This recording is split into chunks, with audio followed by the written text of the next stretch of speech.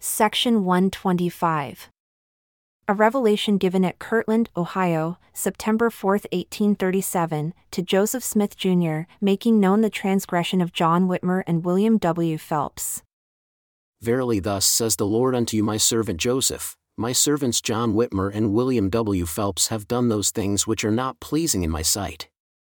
Therefore, if they repent not, they shall be removed out of their places. Amen.